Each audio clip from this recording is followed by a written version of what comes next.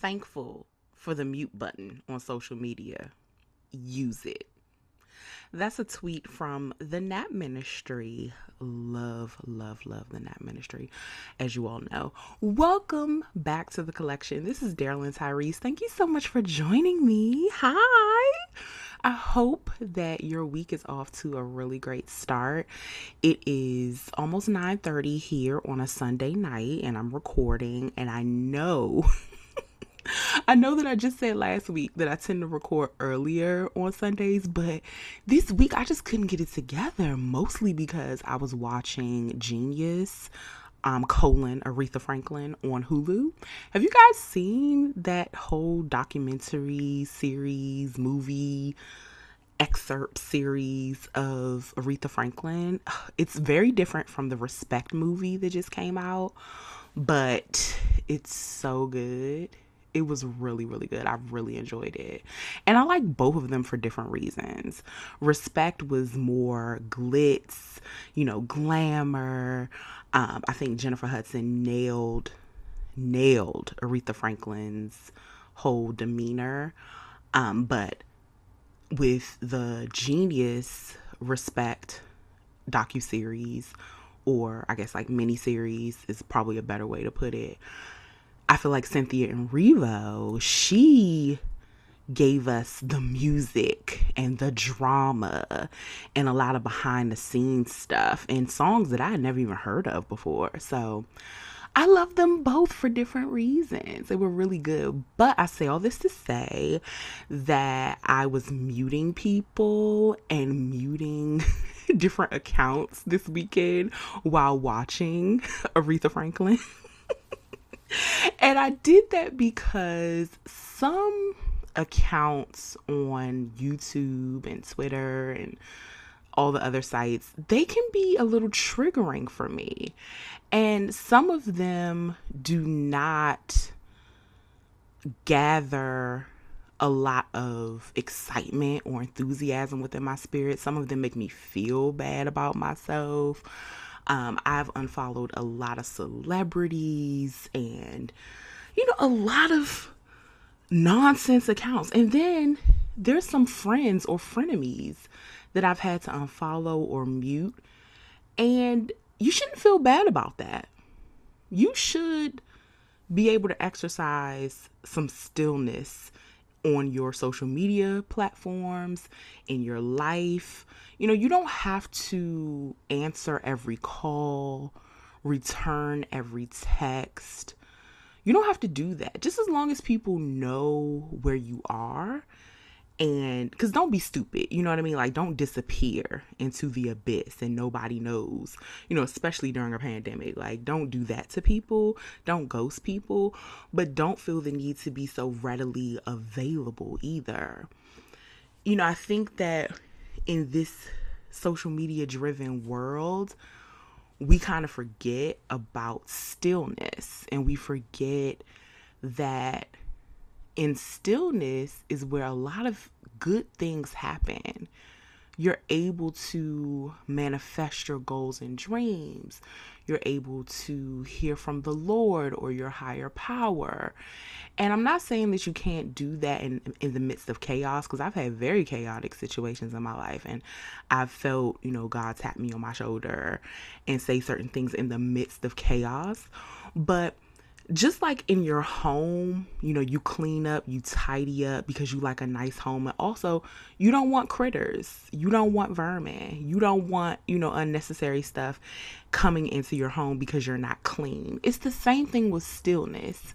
With stillness, you allow for good things to download into your spirit because you give it space, you give it room. They tell single people that if you are looking to get married or looking to have a partnership, make sure that you have space for that person in your life. Make sure that you have space for that person in your closet. Make sure that there is room for that person. And I think it's the same when it comes to the Holy Spirit.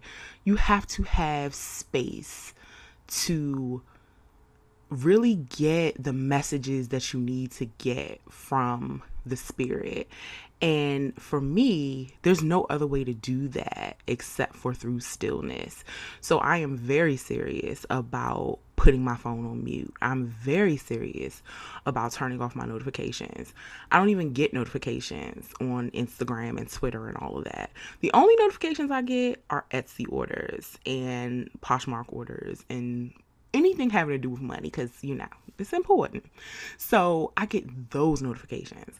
But I don't get notifications for anything else. And I have to have my phone on, do not disturb in the evening, because that's when I begin to settle down. And I don't like a whole lot of chiming. I never have my phone volume turned up unless I'm really expecting a business call or expecting a call from someone. I just don't like that. I don't like that feeling of always having to be connected, always having to be on.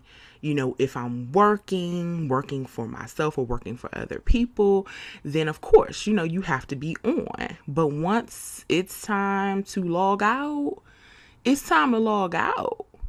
And I take that seriously. And I realize that that's not everybody's life, but there's something that you can do to have less notifications so that you can collect stillness.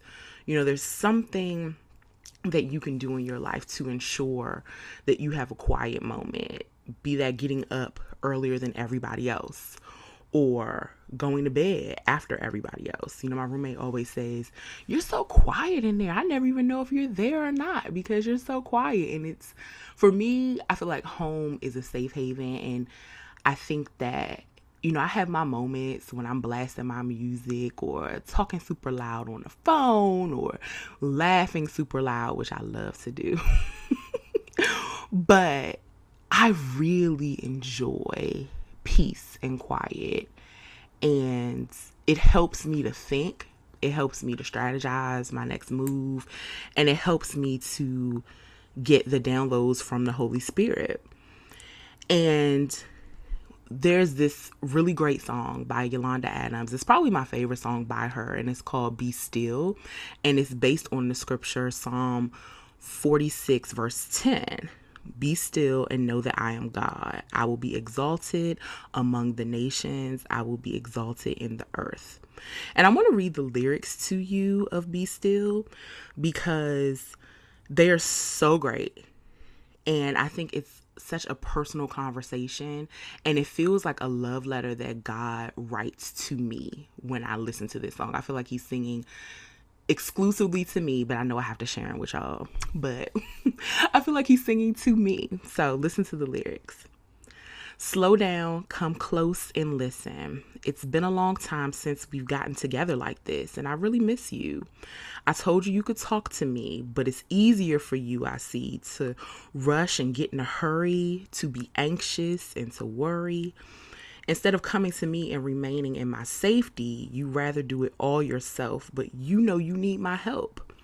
Be still and know that I will never leave your side. I will never make you cry.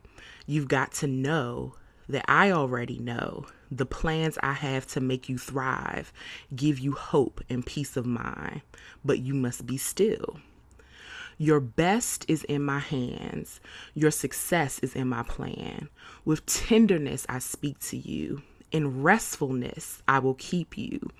I wash your fears away so doubt can never stay. When I stand strong in you, I give you power to renew. But you never take the time out, never sit in silence to find out that I've always been there, waiting for you to come near me.